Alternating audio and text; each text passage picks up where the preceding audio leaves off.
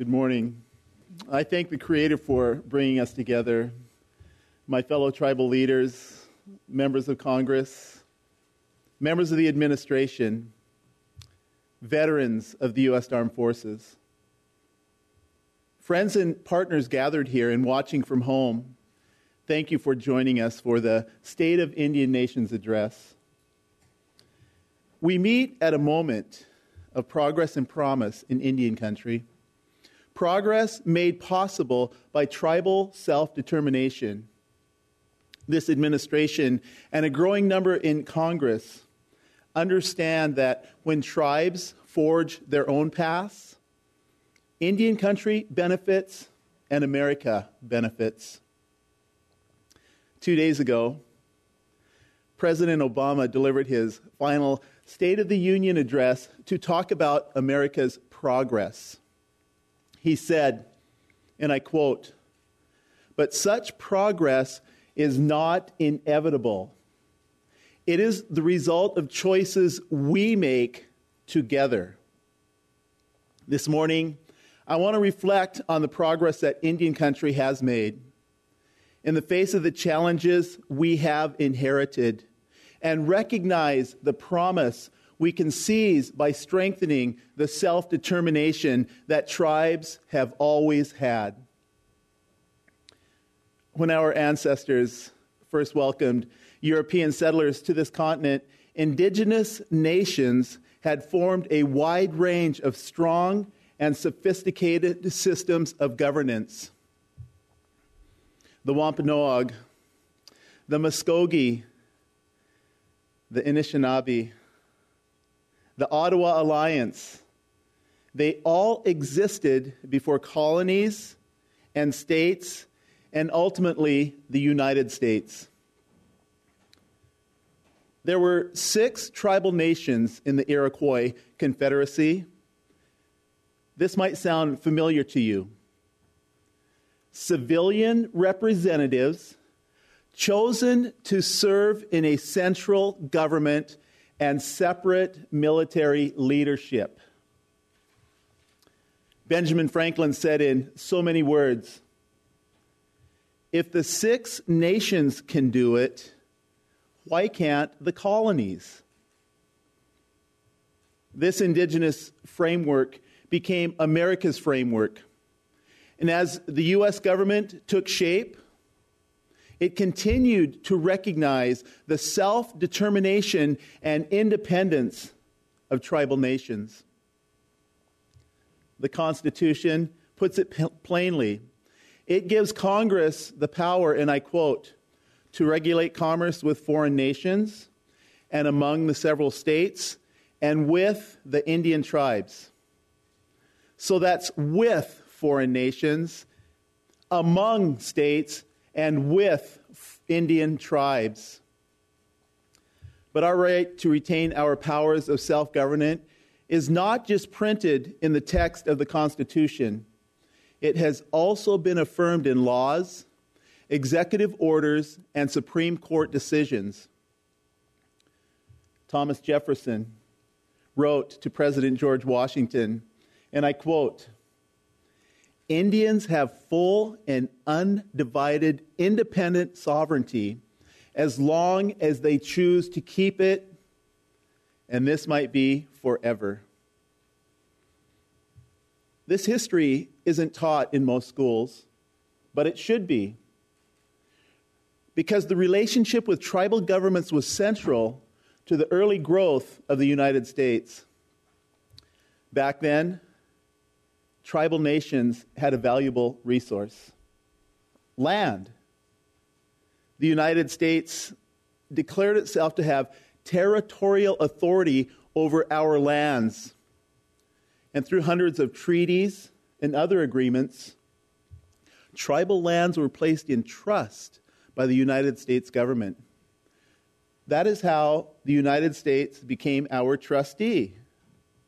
It promised to protect and uphold our right to govern ourselves, to support the right and ability of tribal governments to care for their own people, and to help us manage our remaining lands and resources in our best interests. These are not mere agreements. These promises are treaties between nations. Under the Constitution, they are the supreme law of the land and always will be. That was the beginning of our relationship. It was based on respect and full of promise, just as it is today. But our relationship hasn't always been so promising. We have inherited an anguished history that should not be ignored, but understood, so it will never be repeated again. Our history produced generations of trauma, poverty, and abuse that we are still fighting to undo. Tribes removed from their homelands, families forced across the country, lands and resources stolen, despite the guarantees of treaties, laws, executive orders, and judicial decisions. Our rights, our needs, and our hopes for the future were denied or ignored. Many thought and many hoped that tribes would disappear. They thought our cultures would vanish. They believed our people would assimilate. The way of thinking is carved deeply into the dominant American psyche. It's carved into old, outdated federal policies. It's even carved into stone. Over the Senate entrance of the United States Capitol, there is a marble frieze, a massive sculpture called The Progress of Civilization. It begins with Indians beside a grave. In the middle is a pioneer, Lady Liberty, and a soldier. It ends with waves of grain representing fertility and an anchor representing hope. Here's how the architect of the Capitol's official website describes it. Indian chief, Indian mother and child, and Indian grave represent the early days of America. That sculptor thought a grave represented the fate of tribal nations. It just goes to show he knew nothing of the resilience of Native people. We have not disappeared, and we are not victims. We have persevered. We are survivors, and we are growing stronger every day. We are thriving 21st century governments built on self-determination. Yes, our ancestors were central to America's early days, but we are also central to America's present and vital to its future. Progress is not built on the graves of our people. It is built with our people and by our people. I would like to take a moment to recognize those great leaders of the past from Indian country. Ernie Stevens Sr., Wilma Mankiller, Wendell Chino, Joe Dela Cruz, and so many others. Through their efforts, tribal self-determination returned to the forefront of federal policy. In 1970, President Nixon addressed a joint session of Congress and said, I quote, "On virtually every scale of measurement, employment, income, education, health, the condition of the Indian people ranks at the bottom." He goes on to say the time has come to break decisively with the past and create the conditions for a new era in which the Indian future is determined by Indian acts and Indian decisions. In 1970, President Nixon urged Congress to empower tribal governments to do what is best for tribal citizens. And 46 years later, we have proven the wisdom of his conviction. The Pueblo of Isleta. It now runs its local elementary school. For the first time in over a century, taking it over from the federal government. In those hallways and classrooms, Isleta students are now immersed in their language, their values, and their traditions. Likewise, the Confederated Tribes of Umatilla have reshaped their child welfare system to strengthen families.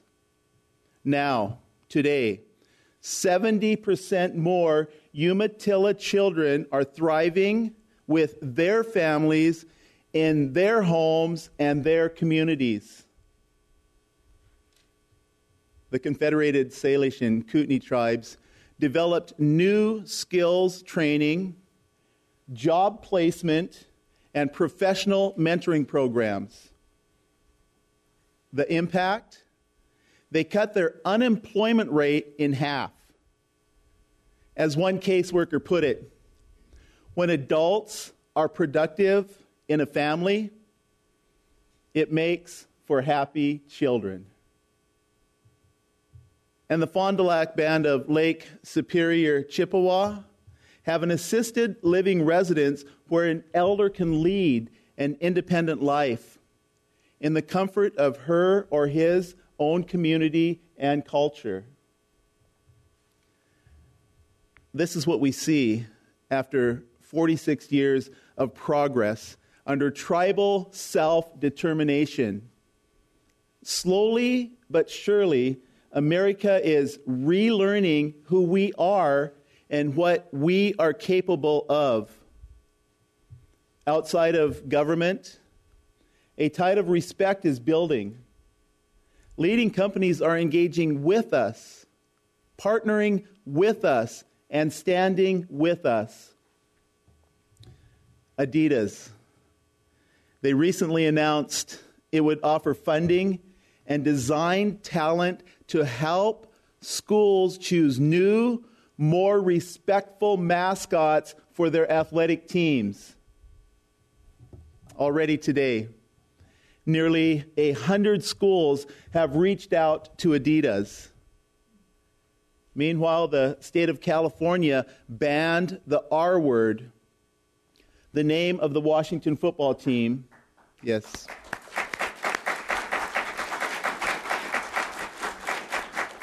They banned the R word in public schools. And in my state, the Seattle Times did the same in its newspaper, refusing to print that racist name again. I urge other states and companies to join them as they see us for who we truly are. Today, we are growing our economies, preparing students to succeed, delivering high-quality health care, and solving the unique challenges facing tribal communities. Today, we are proving that our governments are far more effective than other governments in meeting the needs of our people. That was the promise our elders dreamed of back in 1970, and that was the vision that President Nixon saw back in 1970. But if we want to make self-determination the prevailing federal policy in the 21st century, we have much more work to do. We need to modernize the trust relationship. We need to replace antiquated laws and regulations and policies that trust and empower tribes to govern. We need a relationship based not on paternalism and control, but on deference and support. A partnership where tribes continue to meet their own challenges and chart their own path forward. It's not enough to have a seat at the table. It's not enough to be involved in decisions. We need policies and processes that recognize tribes as true partners in governing. Because at the end of the day, Indian country is the source of solutions that work for Indian country. During this administration, we have worked on a bipartisan basis to fix some of the things that were broken, built on what works and create what is needed. There are countless examples. We fought for governmental parity by passing the Tribal General Welfare Exclusion Act unanimously, so that when we receive a basic tribal governmental service, it's not taxed as extra income. We fought for health security by passing the Indian Healthcare Improvement Act so we could strengthen preventative care and modernize tribal care networks. We fought to restore our jurisdiction by passing the Tribal Law and Order Act so tribes can more effectively investigate crimes, prosecute criminals, and strengthen public safety.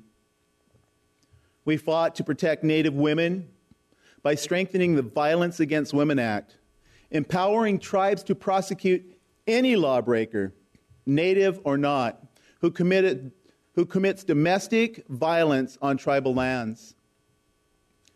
We fought to empower tribal control over tribal lands by partnering with the Department of the Interior to amend leasing and right-of-way regulations. I could go on and on. While there are many legal and ethical reasons to strengthen tribal self-determination, there is also a practical reason. It works. President Obama has certainly embraced this concept, as President Nixon did. We expect the next president and the next Congress to work with us to build on this progress. In this election year, I invite any candidate of any party, come to Indian country, see for yourself. Tribal nations are building brighter futures for their citizens and all Americans.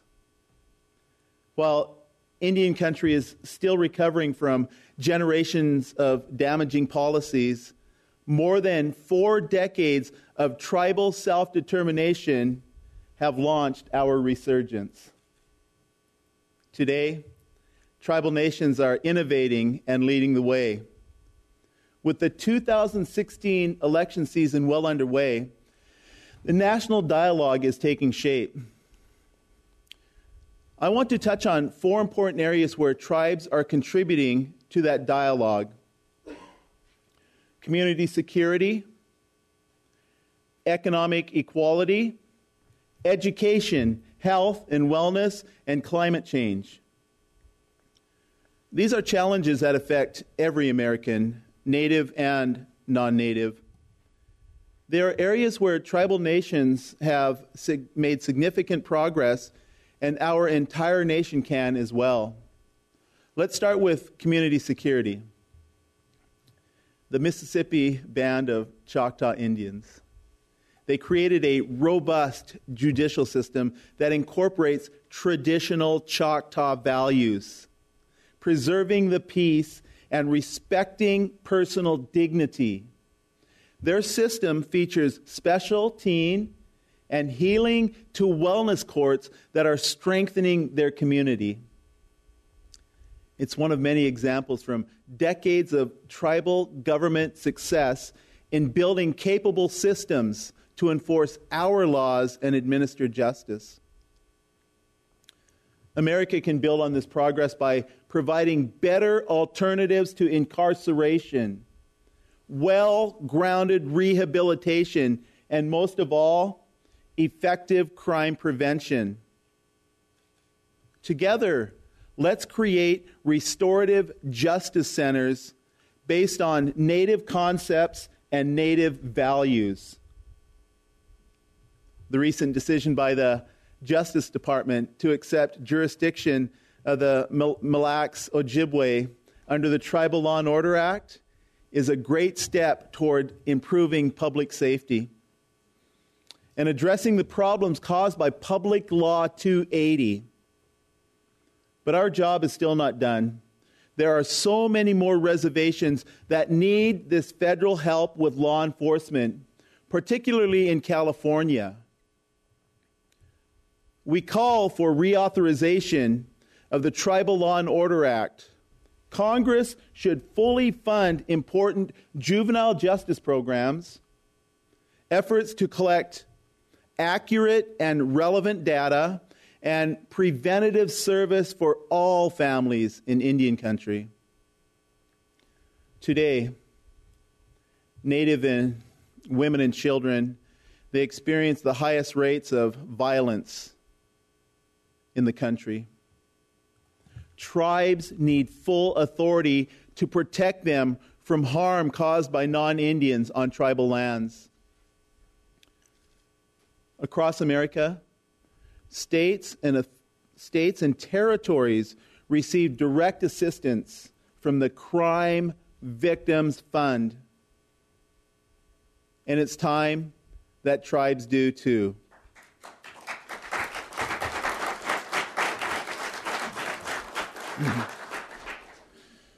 Working together, we can secure our communities.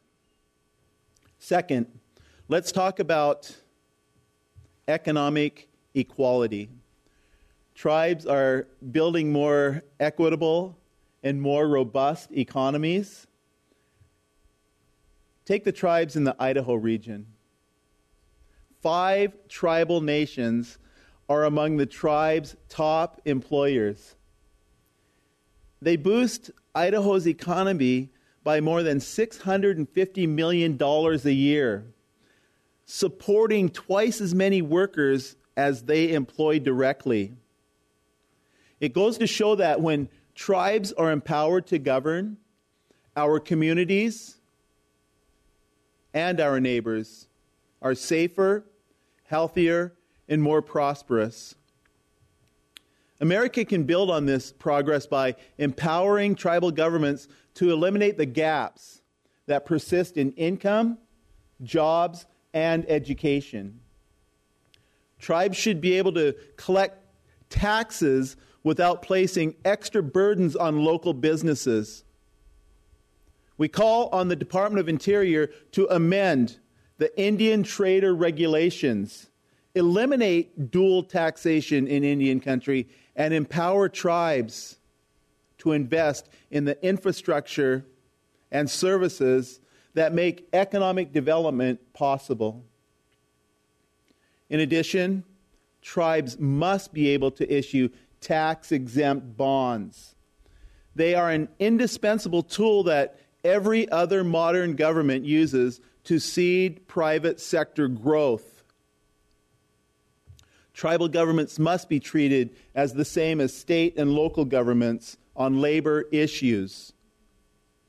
And we must ensure that all tribes can restore their local land bases. And I want to thank this administration for partnering with us to achieve this goal. Third, tribes are looking after the education, health, and wellness of their communities. Education is a promise made in exchange for our land. We have more work to do. To ensure that tribal governments are directing the education of their youth, especially on schools located on tribal lands, we can do this by incorporating tribal culture and language into the classroom, by acknowledging the role of tribal education departments in Indian education, and by ensuring that students have adequate, safe, and modernized schools and environments in which to learn and thrive. By working together, we can give every child a chance to succeed so that students like Dakota Brown can achieve their hopes and dreams. Wellness is also critical to achievement. Look at the Chickasaw Nation's Medical Center's cutting-edge Diabetes Care Center. Its holistic health and preventative care programs are providing a model for clinics everywhere. America can build on this progress with investments that strengthen the physical, mental, spiritual, and emotional health of every tribal community. For more than a decade, Nike's N7 Fund and others have partnered with us to support fitness programs. But more can be done. We are asking the federal government to permanently authorize the special diabetes program for Indians so that tribal communities can continue to combat this disease. At home, my own Swinomish tribe, very proud that we recently became the first tribe in the lower 48 to bring oral health care to our people through dental therapists.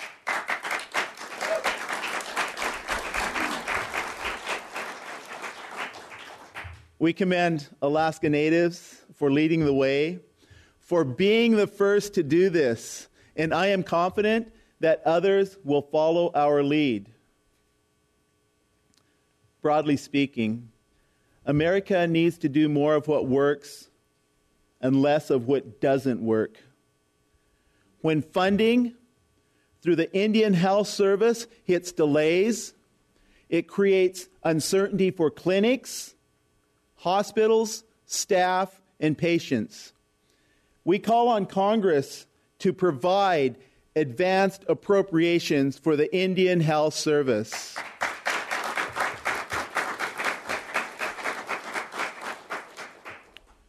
We also call on both the administration and Congress to relieve our communities of the financial burden they will bear under the Affordable Care Act's employer mandate.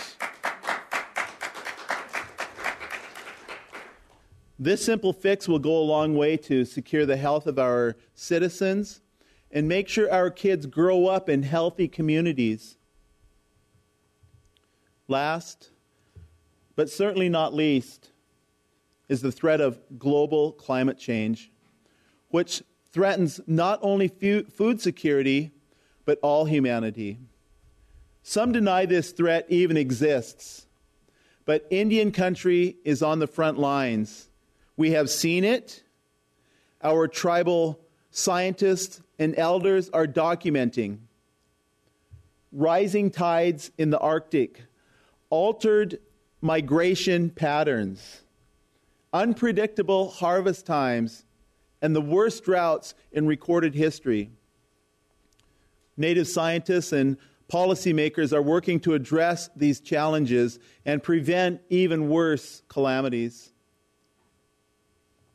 Nations from Blue Lake Rancheria and the St. Regis Mohawk tribe are crafting ambitious plans to limit their carbon footprint and reverse the impacts of climate change on their lands.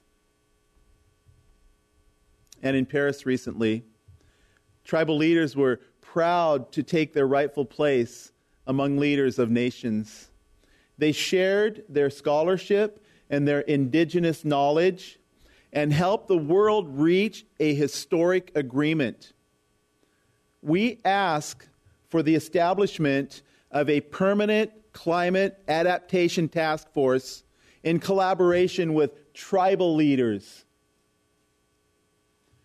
In discussions about how to mitigate the effects of climate change, manage natural resources, and protect our sacred places, Native people stand ready to serve as experts and partners.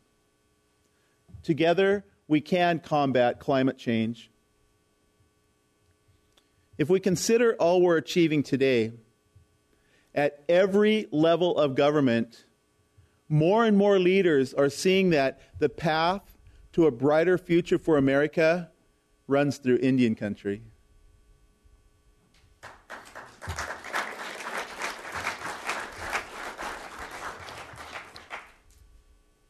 I can only imagine how much further we'll go as the next class of American legislators and policymakers further strengthen tribal self-determination. But let's be honest, progress will not continue on its own. We must drive it in the halls of our governments, in our relationships with our communities, and in voting booths across the country. This is how we honor those who came before us and those who will follow us. You know, I think about my father, who is 82 years old. His Indian name is Kelkaltsut. Kelkaltsut. His great-grandfather was also named Kelkaltsut. And he signed the Point Elliott Treaty for our tribe. When you think about it, and when I think about my grandchildren, the 7th generation since the signing of that treaty by Kelkaltsut. My father is 82. He's the great-grandfather to my grandchildren. His great-grandfather signed that treaty in 1855. When you put it in perspective, that's not that long ago. So much has changed in that time. This is the question before us today. Where do we want Indian country to be in another 7 generations? How about 70 generations? What progress will we make to help them achieve their promise? It is up to us, all of us, just as it always has been. Thank you for your time. May the Creator bless you, bless the United States of America, and bless Indian country. Da Adubj. Thank you.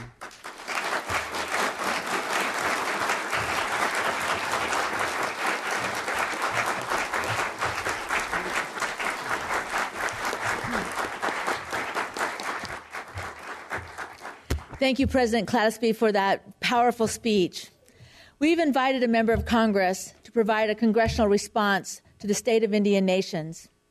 This year, we are very pleased to be joined by Congresswoman Betty McCollum, co-chair of the Congressional Native American Caucus. Congresswoman McCollum has a distinguished career in public service, beginning in education.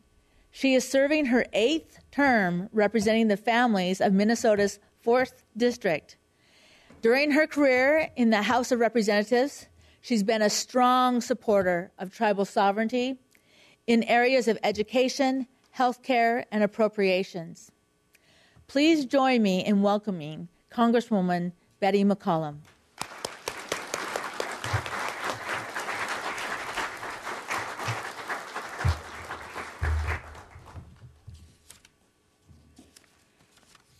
Well, thank you. And I am truly delighted to be here today among those I count as friends and allies. President Clatesby, Jackie Pata, you are valued partners. And to the board of NCAI, my office enjoys working with you. You're tremendous, the staff and the board. You're a resource for members of Congress in our work with tribal leaders. And I know that there are several members of Congress who are with us today and with us in spirit, as well as staff. And Mr. President, we stand ready to work with you. As I said, I'm honored to be standing here today reflecting on the message you have just shared with us. I could not agree with you more that we are in a moment of incredible promise and progress in Indian country. When you speak of a new era of self-determination, I hear the phrase not just in federal policy, but also the right of tribal leaders to guide your nations in a true partnership with our shared American nation. I really do believe that our government-to-government relationship is moving towards that goal. We are making some real progress on the federal side of that partnership. And I am fortunate to serve in two roles where I can do my part to set new standards for partnership and investment in Indian country. As the co-chairs of the Congressional Native American Caucus, my Republican co-chair Tom Cole and I are building a broad base of support in Congress for Indian country. My second role is in serving as the lead Democratic member on the House Interior Appropriations Committee. And I am proud to say that my chairman, Ken Calvert, and I work very closely together on Native issues. We have been moving to increase funding for our trust and treaty obligations, building on the groundwork that was laid by our former chairmen, including Mike Simpson and Jim Moran. We have worked on a bipartisan basis, along with President Obama, to substantially increase funding for the Bureau of Indian Affairs and the Indian Health Service. And we've done that even as budget caps have forced flat funding across many other federal agencies. And our investments in the new Tihawe initiative will strengthen support for Native children and families. Greater funding for tribal courts will help your nations build the capacity for the new authority given under the Violence Against Women Act to seek justice for victims in your communities. After more than a decade, we have finally completed the 2004 list of Bureau of Indian Education schools in desperate need of replacement. The fact that thousands of American Indian children are forced to learn in substandard B and BIE school buildings is unacceptable. So we're working on a plan to turn BIE school facilities into safe, modern, welcoming schools that your child and every American child deserves. That move supports both tribal self-governance and federal obligations to provide direct services to tribal nations. BIA and IHS contract support costs are now fully funded, and they're in their own separate accounts. Contract support costs are key to tribal self-governance, and they will no longer have to compete for funding with health care, education, and other treaty obligations. These investments are important successes, and they are only possible because of your voices as tribal leaders and as members of your nations and as advocates for your people to help hold the federal partners accountable. It is your stories, your testimony, and your tireless advocacy for Indian country. They are the driving forces behind these achievements. We have made tremendous strides forward, and it is important to celebrate our progress. But we know there is much more we need to do together. There continues to be health and education and economic inequalities that the federal government is not adequately addressing. In many cases, current law fails to fully recognize the tribal sovereignty of governments. And furthermore, you know all too well there continues to be active attacks on Indian sovereignty, across issues like hunting and fishing rights, land to trust, and the Indian Child Welfare Act. And that's why members of Congress still need to continue to hear from you about your tribal issues. Your energy, your commitment, a focused agenda for the coming year, we can work together to continue to make progress. There are several important steps we can take together to carry this momentum of progress forward. First, every member of Congress needs to be engaged because we all vote on tribal issues. We need to make sure members of Congress have the knowledge of Native issues, and your direct outreach is vitally important. There are 567 federally recognized tribal nations. There are 535 members of Congress. So this year, adopt a member. Every tribe, pick one. Share the voices of your stories of your people. Educate their staff. Invite them out to visit your nations. Because I can tell you from personal experience, there is just no substitute for visiting a tribal community. Hearing directly from Native youth and families, sitting down with the tribal council. When I traveled in Navajo and Hopi nations with my Republican colleagues, we saw the condition of the schools in Indian country firsthand. And by the end of that trip, we had brainstormed a half a dozen new ways to fund BIE schools because it was clear to us just how urgent the need was. The more members of Congress know their constituents, the better they serve them. The more members of Congress know your communities, the better they will serve your communities. Think of it. It was a visit by candidate Obama to the Crow Nation that launched a relationship with Indian country that has been the strongest and the most productive in our nation's history. Just consider all the achievements under the Obama administration that started with that one visit. It was President Obama who signed into law the General Welfare Exclusion Act for tribal governments, the Indian Health Care Improvement Act, the Tribal Law and Order Act, the SAVE Native American Women provisions, and the Violence Against Women reauthorization. That's the power of welcoming an elected official to your community and then educating them on your issues. The second step we can take is to strengthen the connection and mentorship of women leaders in your nations with women in Congress. The more I see strong Native American women taking on leadership roles, the more exciting it is for me. To be standing next to my sisters, to see my sisters standing up and sharing their unique perspectives and leading their communities with their brothers. Because we know that when women succeed, America succeeds.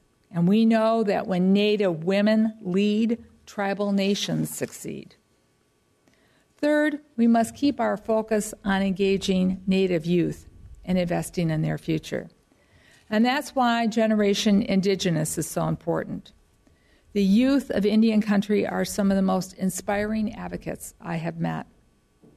When Native students visited our committee to talk to us about the condition of their schools, this was some of the most powerful testimony we heard. Those students spoke of their peers, their families, their communities. They spoke with a passion that affected every member in that room.